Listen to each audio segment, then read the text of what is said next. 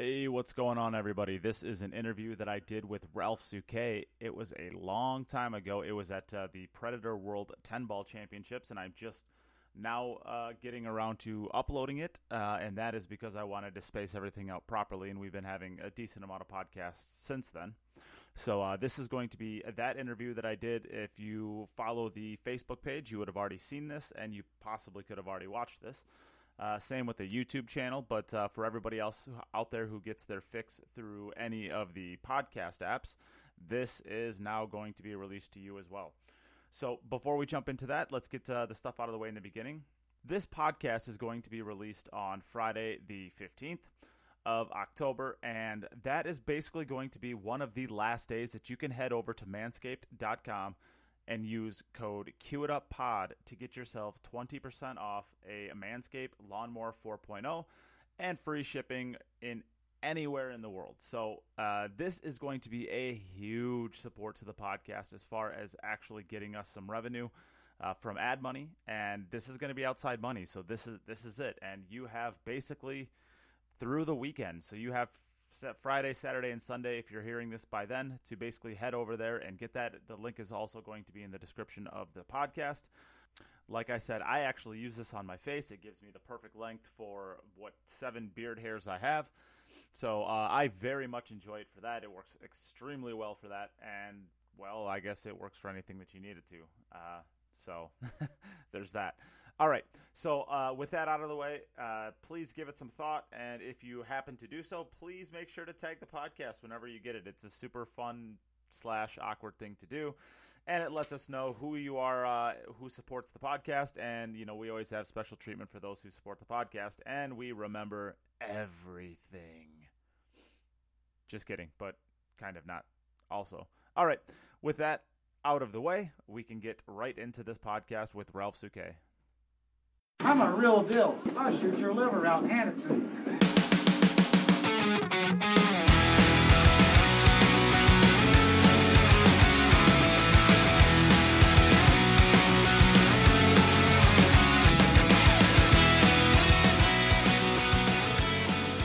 All right, anybody who's tuning in, please let us know that you can hear us. We are here with Ralph Souquet. Ralph, what's going on? Pretty good, mate. So hopefully this is going to work out. Let us know right away when you're tuning in. If you can hear us, it's about a minute or two for people to get in here. So, Ralph, you're here for the sequence of tournaments. We have the Diamond Las Vegas Open. We have the Predator World 10-Ball. We're down to the final 16 in the Predator 10-Ball. Unfortunately, you're here with me instead of out there hitting them right now. But how did you feel about the trip so far?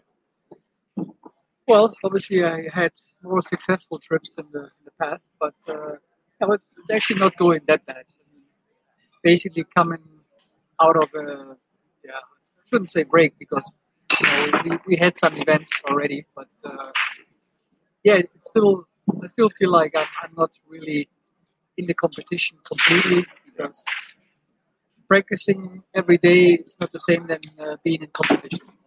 You need the pressure, you need the punishment if you make a mistake at the table, and when you practice, that's not going to happen. So, but slowly it's starting. We had a couple of European ranking events so far, and now the 3 events over here in the US, which didn't make things easy because coming from Germany, being obviously one of the Schengen countries, it's not that easy to actually get to the United States. So I had to go for 2 weeks to Turkey in order to be able to actually enter the United States. Right. Paid in the butt. It was, right? And they were strict on that too. I heard Josh Filler actually had to stay one more day in Turkey. Like he tried to leave after 13, and they're like, "No, you can't do it." Yeah, well, I guess they were in Turkey for 14 days, but I guess their arriving flight from Germany to Turkey was right before midnight or right borderline. And I guess their passports were stamped with the next day already, but it was maybe like 5 minutes after midnight or whatever it was. I don't know the exact details. And Yeah, they are really strict. Yeah. And all I had to do was just run a little bit faster through the airport. Yeah, whatever. Yeah, maybe that would have helped. Yeah, I don't know. Yeah. So take us through. You said you're here for 3 events. Obviously, the Diamond Las Vegas Open and the Predator World 10 Ball. I have to assume the third is, of course, the U.S. Open. Yeah, correct. And how do you feel for that one? How are you feeling going into that tournament? Well, I mean, I played all right both tournaments here. I mean, if I would have played perfect, obviously, I still would have been in the event. Can you check this on Facebook? But yeah, I didn't play, well enough to make it further. I mean, I finished 9th in the Las Vegas Open. Lost in a shootout to. Who did I lose to? Good question. It's already been a week ago. Omar Al Shaheen. How good is he playing right now? Yeah, he's playing great. But again, in the shootouts, we both missed some of the. It wasn't a spot shot, but let's call it a spot shot. Yeah, I mean, while practicing, I probably made like 99 out of 100. But in the competition, I missed 3 out of 6. So Oh no! that didn't really help. Yeah. But yeah, well, it's what it is. So since we're kind of on that topic, what do you think of that format? It's a very different format probably than you've ever played, right? Yeah. It always has 2 sides of the medal. I kind of like it, and I kind of hate it. And it probably depends on whether you win or Well, not. no. In fact, I actually like it because I mean we've been playing regular tournaments for. I mean, I've been playing them over 40 years already, and the sport for some reason has not really grown to where it could be. If we compare it to other sports. So I think a change of the format may help to get the game to another or to the next level.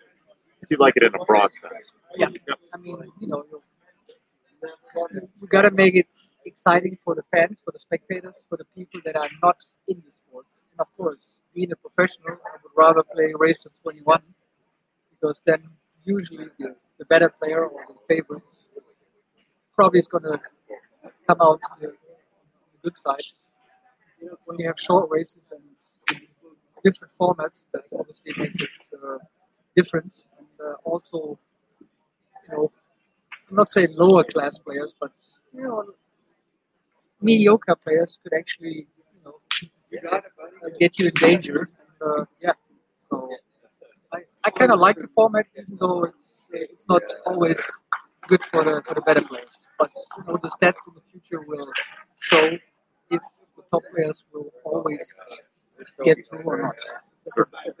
And of course, I mean, it's really exciting for the fans getting to see that shootout. I would like to see, personally, maybe a series of shots, maybe instead of the same shot over and over again. But yeah, it's exciting. I mean, that's what Darren Appleton did with the World Pool Series. I think they had 5 different shots, if I remember it correct. At least they had, different positions, different shots. And yeah, that was probably more exciting or better for the game. Even though I wasn't a big fan of the super tight pockets. Not that I'm afraid of tight pockets, but when the pockets are getting too tight, then you have to change your game. There are certain shots that you actually can't play no more. And if I would like to play snooker, then that's what I would have chosen a long time ago. And pool is a game where you have to play with the size of the pockets, actually to create angles. And snooker is just a different game. Yeah, and it's part of the artistry is being able to do that, right? Being able to play those shots, and that's why somebody like Judd Trump coming over for the U.S. Open, that's an interesting thing to watch. Is how well is he at cheating the pockets, and how well is he knowing those shots work? Well, I don't know what to expect. Stuff, I mean, he's definitely one of the best snooker players out there, no doubt. And the past has shown that some of the snooker pros like Tony Drago, like Ronnie O'Sullivan, they are capable of playing and doing damage, But let's see. I mean, I've never seen Judd play in pool. And, yeah, it's going to be interesting to watch. If you ended up drawing him, how do you think you'd feel? I think crapshoot, or you think you'd have a? I would love to play in there. You feel good about it? Yeah, absolutely. I think was it somebody? It was a Jim Telfer projected that he'd probably be like a 7:30, 7:40 Fargo. Seems a little low, but at the same time, I mean, Yeah, I don't know. I mean, I don't know. It's very hard I mean, to say. I know the Fargo rates, but I don't really know how it works properly. I mean, how you get the status. So, I don't want to really go too deep with any numbers. But I mean, he's obviously a great shot maker, but playing for the first time in 9-ball tournament is going to be different. I don't think that Tony Drago came up in his first event and did a great showing. So it took him a few years actually to become a good pool player too. and he was a great one. Yeah, he was. Yeah. So I'm trying to think of Alex Pagulayan right over here. He's playing in a match. I mean, he started as a snooker player, or he played a lot of snooker in Canada. Mm-hmm. Can't think of too many others like big names. I mean, Mark White dabbled around with it a little bit, right? Yeah, but I know Jim Rempe played. I think he actually did a few events on the Pro Tour back in the days. I don't know how good he actually finished, but yeah. And then of course Chris Mellon, but Yeah, well, yeah, kind of the same but thing. but again, I mean, he's been playing pool for I don't know how many years. So, and he has I believe, also an English pool background. So I mean, it's a different story. And when we talk about the British guys that's converted into, let's say, American pool, they all have either an English pool background or snooker. But again, when they show up for the very first time, for the very few first events, they never had a good show. Just a different game, different strategy, different stroke. You just cannot compare it. No way. So let's go back to original Ralph Souquet from. When did you actually get into the game? How were you introduced to the game of pool? Well, I was, well, I don't know if I was lucky, but my parents used to have a pub with a pool table. And I was able to start at the age of 6. So I basically, I'm not born on the table, but I kind of grew into it from a very young age. And I guess when you look at most players nowadays, that's how their career started. I mean, basically almost the same. At a very young age, I was very fascinated by all the different colors and the fact that I actually couldn't reach obviously the table because I was too short. You had to carry around a milk crate to play on. Yeah, some kind of box. I can't even remember what it was. Yeah. It's been too long. So when did you fall in love with it immediately, or did it take you a little while? Well, it took me probably about 2 years, to be honest. But yeah, I mean, basically, I was infected right away. We also had a football table in our pub. That's where I started first because my dad was also a pretty good football player. So there, I started at age 5 already. I had three chairs that I was running back to back, and about a year later, I started playing. I'm just picturing Ralph Souquet sprinting back and forth on a chair, and it just slides.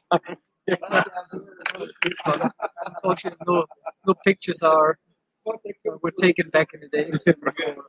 Forget about videos, because no cell phones existing. And that existed once. That was the thing. Yeah. Wow.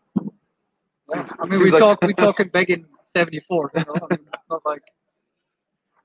So when do you remember winning your first pool tournament? That was actually in 1981. It was a big event. I mean, for our region, we had like 180 players. Wow. Obviously, me being 12 at the time.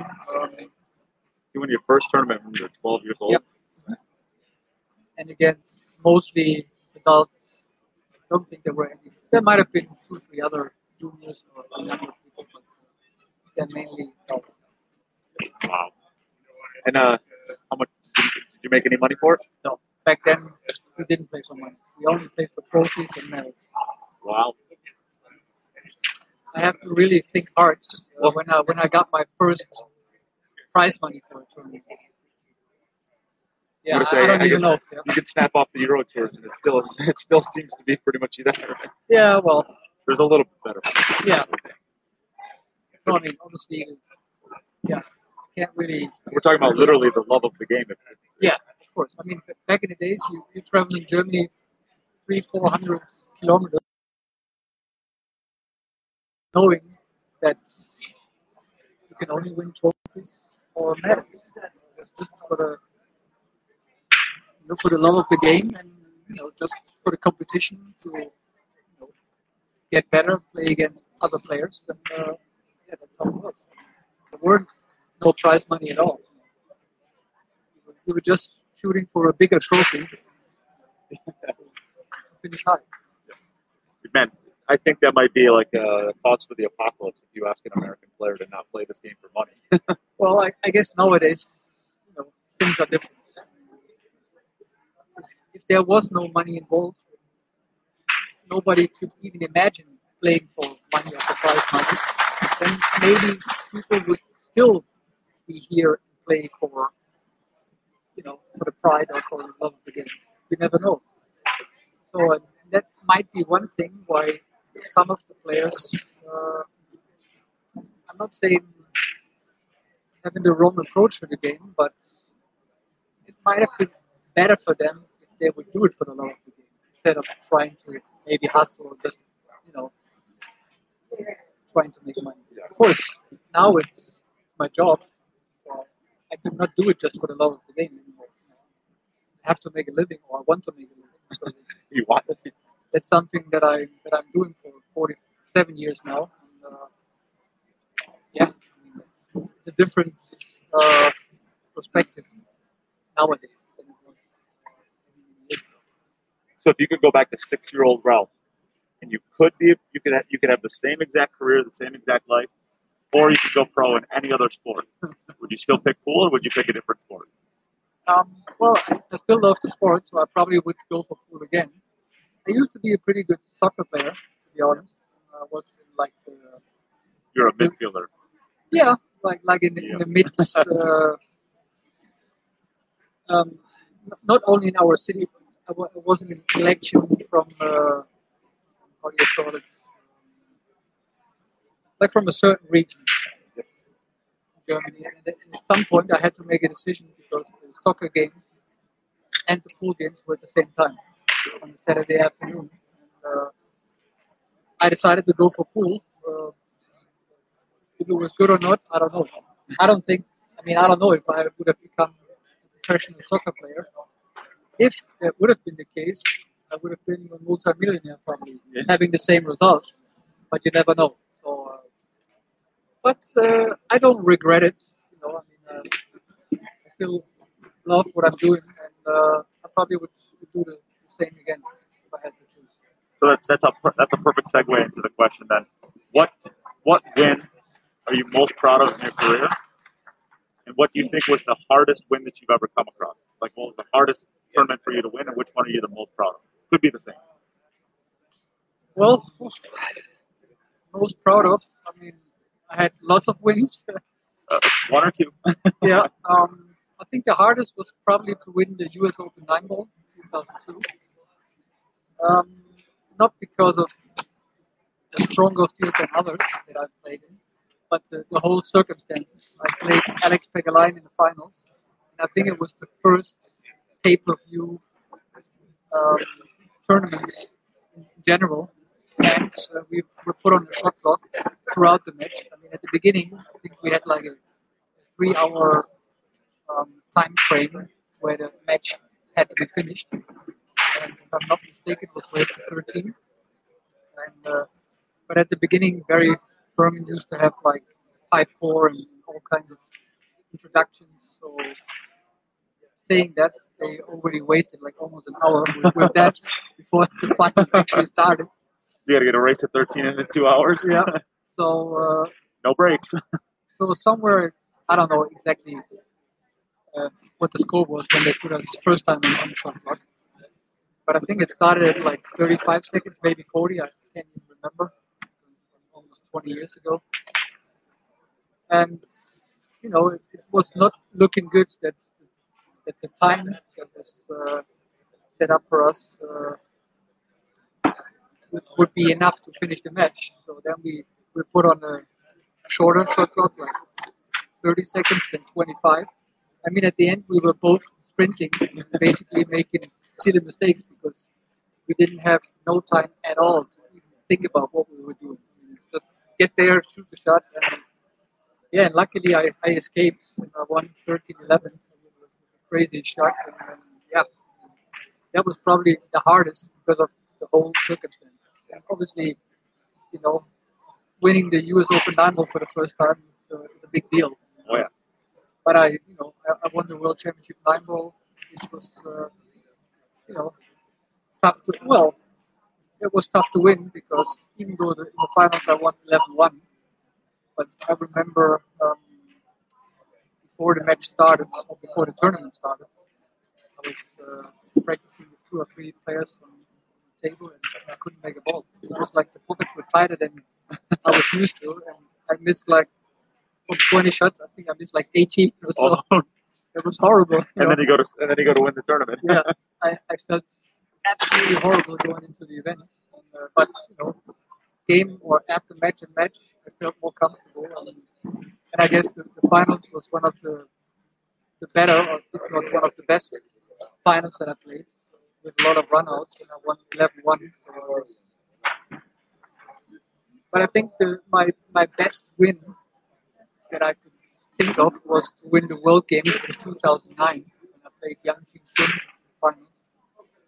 And it was in front of his home crowd, was his base, so to speak, and there were like 2,500 spectators in the arena. And the World Games, which is like the Olympics for the non-Olympic sports, that's how I call it. Yeah. It's a very big thing. And, I lost against the same player in the finals in 2001 already in Japan. So having like a revenge match against him 8 years later on his turf was just a great thing. And with that many spectators, especially with the whole German delegates from all the sports being in the arena, because I think it was the very last discipline of the whole World Games. It was just something to do. It was really great, and yeah.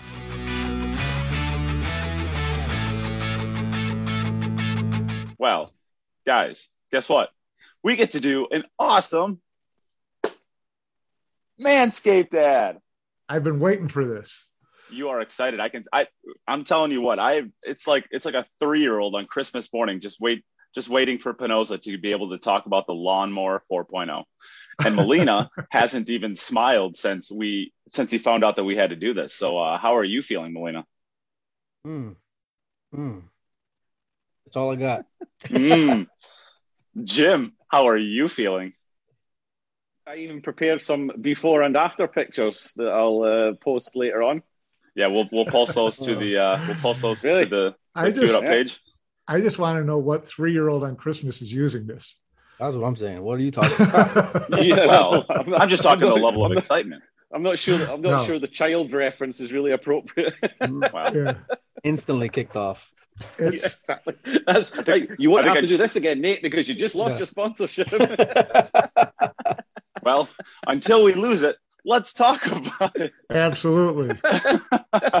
So, you, as the viewer, can show your support for the Cue It Up podcast by going to manscaped.com, where you have the opportunity to get 20% off and free worldwide shipping with the code CueItUpPod. You could get yourself an amazing Lawnmower 4.0. And Jim says your balls will thank you. So how do we do this? What is the Manscaped 4.0? The Manscaped 4.0 is the best men's below-the-waist grooming champions of the world. Manscaped offers precision-engineered tools for your family jewels. Manscaped just launched their 4th generation trimmer, the Lawnmower 4.0. There it is, Jim. Show it off. Check that out. Molina's like, it's sweet. I promise you could shave the hair off a balloon with this.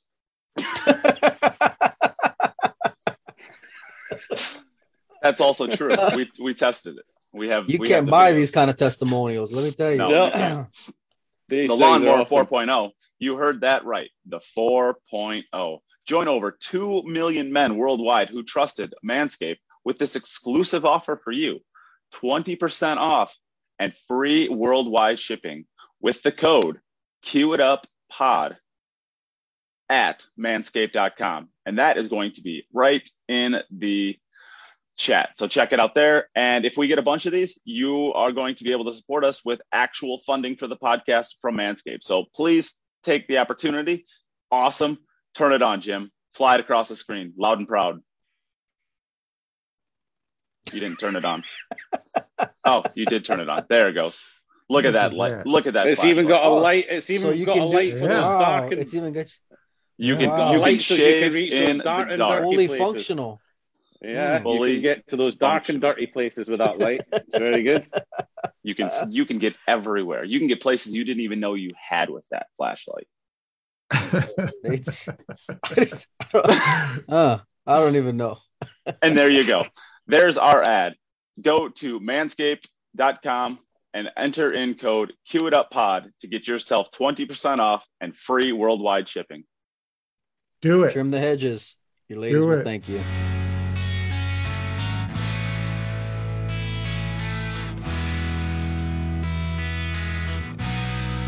Struggle to get 2,500 viewers for the Mosconi Cup. That's but that's because of limitation of the arena. And Taiwan, the arena was luckily big enough. It was absolutely jam packed. That was great. So, is there one tournament in your career that you would look at and be like, "That's my great white whale"? Like that was the one that I wanted, and I was never able to get. Is there any tournament like that? Well, obviously.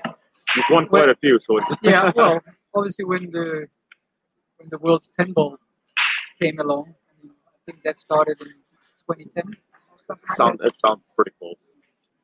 That was always something that I wanted to win, and my goal still is to win it one day. Any world title, to be honest. I wanted to win the World 9 Ball also one more time because I lost it. Besides winning in '96, I lost twice in the finals, 2001 and 2006. So those were probably one of the toughest defeats also. But other than that, I just wanted to be, I wished that our sport was in the Olympics. So just being part of the Olympics was a dream, but that's obviously not in my hands. It's never going to happen. If I probably. Do you think it's deserving?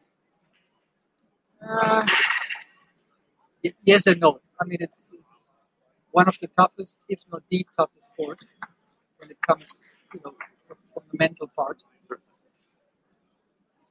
Does it deserve? Yeah, why not? I mean, it's.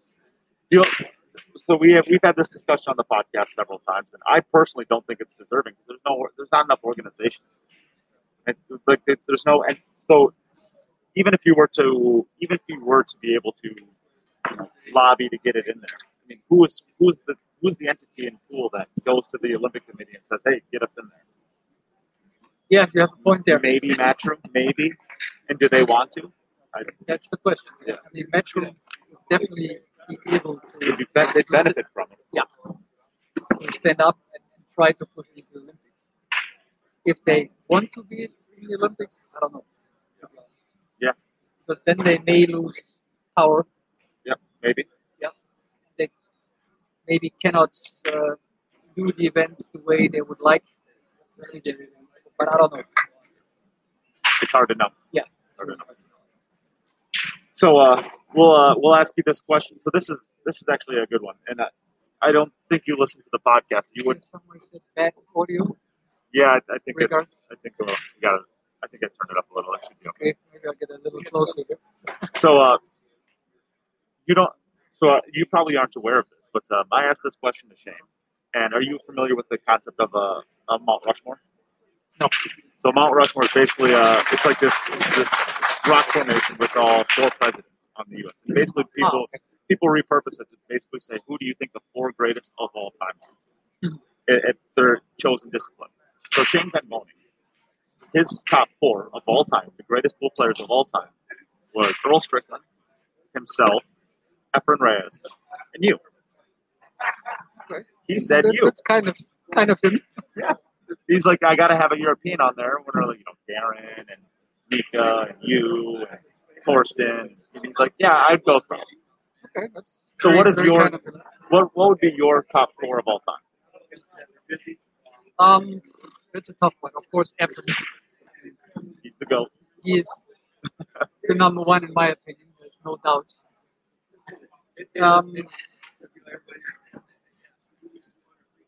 But it becomes really, really tough to, there's a lot of good options, aren't there? Yeah, I think Mike Siegel would probably be one of them. One of the greatest straight 9-ball players of all time. Yeah. Of course, nowadays when we look at, Shane is definitely there. There's no doubt. And I would never put myself actually in that category. That's just the way how I am. But I would really have a tough time to name a 4th player, so to speak. Too many options. Yeah, you have Alex Pegulain, who's a very, very strong all-around player. Bustamante. Boosty. Like you and Boosty are like the timeless players. Like he just never get any worse. Yeah, so it's really difficult. So I would probably take Boosty. Boosty. Yep. Mine is Shane. I have Efren, and I have Alex because it's just his all-around game is fantastic. And then I'm kind of stuck on the 4th too. I feel like there's a huge argument for you. The way I describe your game is you never reached the highs maybe of like the greatest of all time, but your low game was better than anybody. Like you didn't play bad. You never played bad. You always were just remarkably consistent. You always showed up and gave pretty much your best game. Yep. Yeah, so it is difficult. Niels could be on there. You could be on there. It gets tough. It gets really tough. So, is there one player in your career that you've played that you just really struggled to beat? You really grinded with them. You really had a lot of great battles. You came out on the wrong side of it most of the time. And then there's some player, the opposite side, that you played with them a whole bunch and you just can't lose.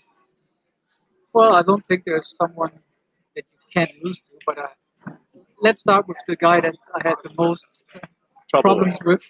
That was Boosty. He lived in Germany for, 12 years, maybe longer. And I would say out of the first 50, I don't know the exact number, I probably lost like 45 times. So I really had a tough time beating him. But at one point, I think it was after I beat him in the finals of the BCA Open in Vegas, I kind of turned it around, and I probably won like the next 25 out of 30. So, but still, he's way ahead. So let's say we played 100 times, probably more than that. He's still probably up, let's say 60. Really, so it's tough time beating him. So the fun part is I really like this question because it really gives you an insight as to kind of behind the scenes how players interact. And I've asked this question to Shane Van Boening, you, and Johnny Archer, and all 3 of you said Boosty. Oh, okay. That's kind of kind of almost 3 generations of Yep. It's it just shows how great of a competitor he is, and that's why I mentioned him in the top 4. And and on the other side, I have very, very good stats against Efren. I'm way ahead. I don't know again the exact numbers, but I'm definitely on the good side against Efren. I must be his how do you call it? Nemesis. Yeah, but no, not nemesis. But maybe I'll find the word later. There are just certain players that you don't like to play for whatever reason. Just have a hard time. Seems to be that one for him. Yeah. And you always have like Darren Appleton loves playing against Shane. You always have that, right? So we'll get you out of here on this question. Is there anybody looking around at this room, some of the younger players? I mean, it's actually incredible how many top younger players there are. Mm-hmm. Are there any players that you can look around into this room and be like, that guy has that's him. That's the next Ralph Souquet. That guy's going to be special. Well, are we talking about guys that have not won a big one yet, or are we talking about the guys that are already? We'll do both. How about both? Well, obviously, I don't think there will be another Ralph Souquet, not because I'm special, but when we talk about the whole package, the whole behavior or the whole whatever. Consummate professional. So that's probably different. So I don't see that yet. But that's talking about the whole, the whole picture. When we just talk about being able to win, I mean, obviously Josh Filler is probably the greatest talent that I have seen since I'm around. There might have been other players too, but I mean, he's won already a lot. Yeah, and he's still super young, big talent. He works hard. So but when we talk players that have not shown big wins yet, I mean, you have Omar. I mean, he already finished high in some events. I don't think he won a big one yet. I mean, he might have won here in the States, but I'm talking. I don't know if he's even won in the States. I don't think he's won a big. I mean, he's taken second a couple times, but. But he's definitely potential. So is the other kid from Saudi Arabia. I can't think of his name now.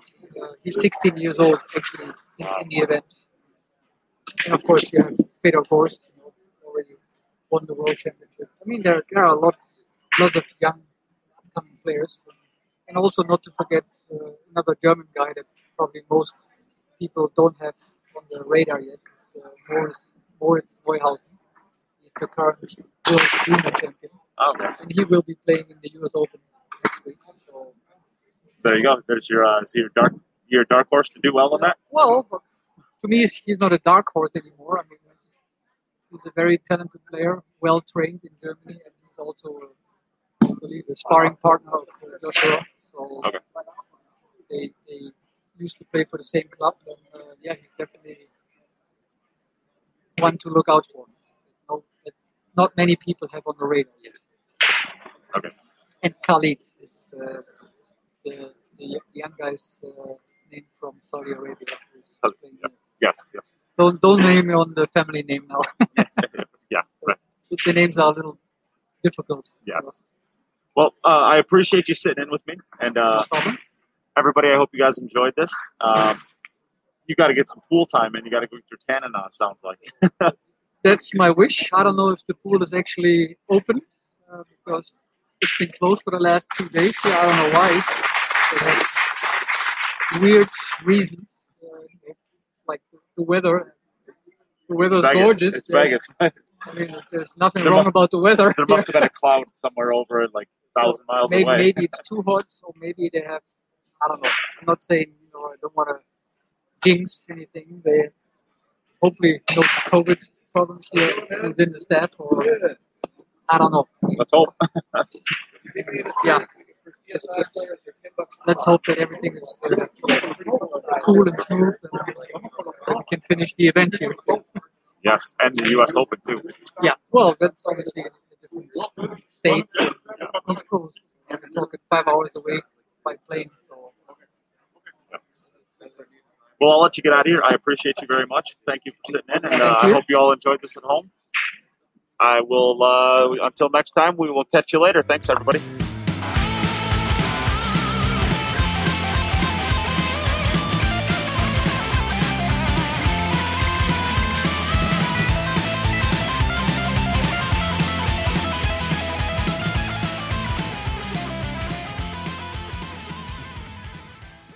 Hey everyone, thanks again for listening.